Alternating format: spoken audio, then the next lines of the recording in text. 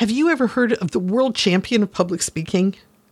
Toastmasters has contests every year that recognize the best speaker of the year.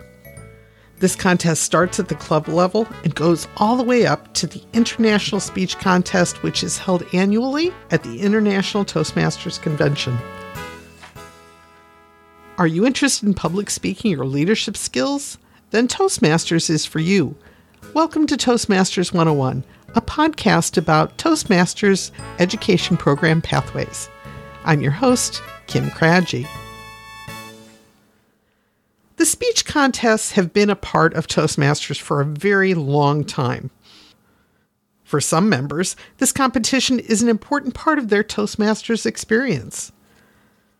There are pretty much three attitudes about the contests. Some people love them. Competition has been bred into their bones, and they are in it to win it. Then there are some people who loathe the contests, whether they're disappointed in what has happened in the past or they just don't want to compete. They don't have any interest at all. And then there's a group in the middle that really doesn't have much of an opinion either way. I think attitudes change about the contest over time. Sometimes people love them, sometimes people hate them. This year, I'm pro-contest, and I'm going to enter all the contests that District 10 offers. Now, traditionally, District 10 has offered two contests in the Spring District Conference, Evaluation, and the International Speech Contest, which every district is required to participate in. I don't know what we're doing this year in District 10. I hope it's Evaluations because I like that one. If you're intrigued by the contests, tell your club officers that you want to compete. They may put out a call for contestants, or if they don't think there's anybody interested, they just might let it go. You may be the only competitor for your club. Now, the club has two options. They can appoint a single competitor to go on to the area contest. That's good because then you're guaranteed the slot. But if they decide to have a contest anyway, would give you a chance to practice giving your speech, always an important thing. If you disqualify yourself by going too long or going too short, then you don't get to move to the area competition. Talk to your club officers about what's best for you. After you win the club contest, you move on to the area contest. We haven't talked about the organization of Toastmasters International here on the podcast, so we're going to take a brief digression because the contests follow the same path of organization. You know the club level because you're in a club. A group of 4 to 6 clubs are grouped together and it's called an area. A group of 4 to 6 areas is grouped together and called a division. And then a group of 4 to 6 or 7 or 8 divisions are called a district. Now, these numbers are very fuzzy, and they change yearly based on clubs that open and close over the course of the year. Every year, there's a realignment of the district where new clubs are folded into areas or clubs that have closed are taken out. Adjustments happen. You compete at the area, division, and the district level. Now, why am I telling you about this? Because some contests don't go past the district level. The only one that goes further is the International Speech Contest, and that would be why international is in its name, right? The International Speech Contest also differs from the other contests because there's a requirement before you can enter. Under the pathway system, you have to have completed 2 levels of any pathway to qualify. Under the classic program, you had to complete 6 speeches. Essentially, it's the same number of speeches. I don't know if the old requirement of 6 speeches in the classic program will continue after 2020, but it's good for this year. There are 4 other official Toastmasters contests: Tall Tales, the Humorous Speech Contest, Table Topics, and Evaluations. The times for the humorous and the international speech contests are the same as they are in the club. You should be shooting for 5 to 7 minutes with a 30-second grace period before or after, which means 4.5 minutes to 7.5 minutes. The Table Topics contest requires you to speak from 1 minute to 2.5 minutes. Evaluations need to be 2 to 3.5 minutes. Tall tales, on the other hand, which is not a speech that we frequently see in the clubs, should be 2.5 minutes to 5.5 minutes. I don't know of any districts that have all 5 of these contests, but there may be some out there. Every district is required to hold the international contest, but the others are optional. Do you want to enter the contests? If you want, I'm sure you've got a lot of questions about how the contests work and how to pick a topic. If you're entering the Table Topics contest, well, they give you the topic. Now, personally, I think, however, whoever organized this did a really clever job because it makes it fair for everybody. The contest master will ask the sergeant-at-arms to escort all the contestants out of the room. Once they're secluded and cannot hear the prompts, the first contestant will be brought to stand at the back of the room. The contest master will announce the speaker's name and the prompt, then repeat the prompt, and end with the speaker's name. For example, Kim Craggy, insects. Insects, Kim Craggy. Then you have time to walk from the back of the room to the front of the stage to think about what you're going to say. The timer doesn't start until you give the timer some signal. Usually it's movement or you raise your eyes. You can buy a few seconds by keeping your head down, but when you look up, the timer should start the clock. The timing signals are the familiar green, yellow, and red. When the red comes on, no further signals are given, like when you've gone beyond the 30-second grace period. Ask me how I know, by 1 second, but I'm not bitter, only at myself. When the first speaker is done, the next speaker is brought into the room and the process is repeated for every contestant. This way, the last speaker doesn't know the prompt in advance and doesn't have the advantage of additional prep time. Evaluations need prep time, though, right? You have to listen to a speech and then try to figure out what you want to say and your points of growth and how to wrap it all up. So again, this part of the contest is pretty ingenious. A test speaker gets up and gives a 5 to 7 minute speech about any topic. After the test speech, the contestants are escorted from the room for 5 minutes on the clock. They can take their notes from the speech and do whatever they want with them. But at the end of 5 minutes, the notes are confiscated by the sergeant-at-arms. Then just before each evaluator goes in, separately, their notes are returned to them.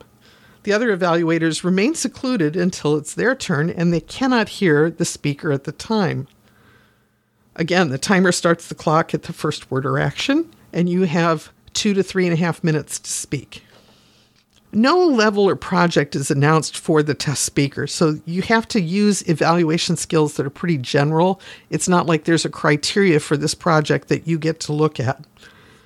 The speaker can use this as a project speech. They just have to get somebody else to give a written evaluation, because every evaluation contestant is about to give you an oral evaluation. Personally, I love this. We used to be called a target speaker, but I guess somebody felt that was too, violent or something. Whatever they call the speaker, you get to hear several evaluations of the same speech, and everybody will bring their own points of growth.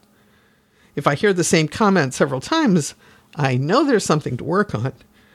But I also get a lot of points of view at one time, which is why I really enjoy being the test speaker. Tall tales and humorous contests focus on specific types of speeches. Tall tales probably exist in every culture, but I'm most familiar with the American style. Mostly ghost stories or campfire stories, stories of the impossible, and often with wild twists.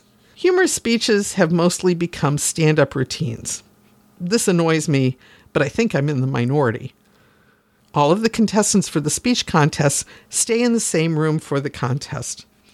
The contest master introduces the speech and the speaker by saying the speaker's name and then the title, and then the speaker's name.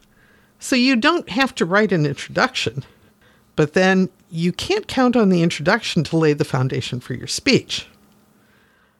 I did once hear a contestant who submitted a 40-word title for his speech. And then the first thing he did in the speech was make fun of himself for writing such an absurd title. He didn't win, but he got some big laughs. Starting a speech with a laugh helps. Finally, let's talk about the big one, the International Speech Contest. This is the one that goes all the way to the top. The final stage is the International Convention. This year, that was Denver, and Aaron Beverly took first place. I've linked a video to his presentation in the podcast show notes. Personally, I think this is one of the best I've ever heard. Instead of lots of antics and emotional drippings on the stage floor, it was a simple story with a profound lesson. As you can tell, this is a very subjective speech judging process. Most of the international speeches now tend toward inspirational speeches with stories about overcoming adversity. Heart-wrenching, deep stories. Keep that in mind. But what you really need isn't a heart-wrenching story. It's the judge's ballot. What? You can see the judge's ballot? You sure can. If you log into Toastmasters.org and search for the judge ballot, you can download each of them at no charge. Study these sheets, because the vast majority of judges use it as their exclusive way to determine the winners. I should say that it's not required for a judge to use this paradigm to pick a winner. In fact, a judge can use any criterion they want to decide who is the top speakers on their ballot. As well as looking at the ballots, take a look at the judge training videos on the Toastmasters website. You'll find these under the Leadership Central tab from the main menu. Pick Speech Contests, and then Speech Contest Tutorials. There's also a presenter's guide to the speech judge training. That's item number 1190A. When you understand what the judges are looking for in a speech, you can craft your speech that will make them give you high marks. Is there anything else I should say about Toastmasters contests? Yes. After every speaker, there is 1 minute silent pause for the judges to fill out their ballots. After the final speaker, there is a break that will last as long as necessary for the judges to complete their ballots and then for them to be collected. This contributes to the Toastmasters contests running long. The judges are instructed to be as fast as possible, but it does take time. If you want props, talk to the sergeant at arms before the contest begins. It's their responsibility to position what you need on the stage. Do not start speaking until your props are where you want them. Always ask for a microphone and use it. This is one tip that I cannot emphasize enough. If one is available, it's because the room is known for being hard to hear. That's why they put a sound system in. Lavalier mics are always the best, but a handheld microphone is better than having a judge in the back of the room who is unable to hear you. Know your rights about protesting a speech. I strongly urge you to read the rule book for this year's contests. That is also available at Toastmasters.org. You can protest a competitor's speech if you believe an excessive amount of content has been taken from another source. Know your rights. Know the rules. Finally, plan for the contest to go about 50% longer than you might expect. Club contests will generally fill a single meeting, or maybe two if you're doing evaluations, or if you have a bunch of competitors. They might break the contests apart, so you do evaluation at one and international speech contest at the other. If you're at the area or division level, challenges and complications drag out contests. So if you have to leave, tell the contest master before you go. I don't know that you're disqualified for leaving before the awards are presented, but if you're being challenged, failure to answer that protest may lead to your disqualification. Toastmasters have been hosting contests for decades, long before Pathways. I hope they always have them. Toastmasters contests add a lot of value to the members, even to those who don't compete. Why? Well, we'll talk about that on the next episode. This is the first of at least 2 podcasts where I will cover contests. Tune in next week for the point of view of the judge and the contest master. The mechanics of a contest are all in the contest rule book. I did say to read that, right? Thanks for listening to Toastmasters 101 podcast. You and your friends can subscribe for free at toastmasters101.net/subscribe. Our music is from incompetech.filmmusic.io. Toastmasters 101 is a podcast production of Toastmasters District 10.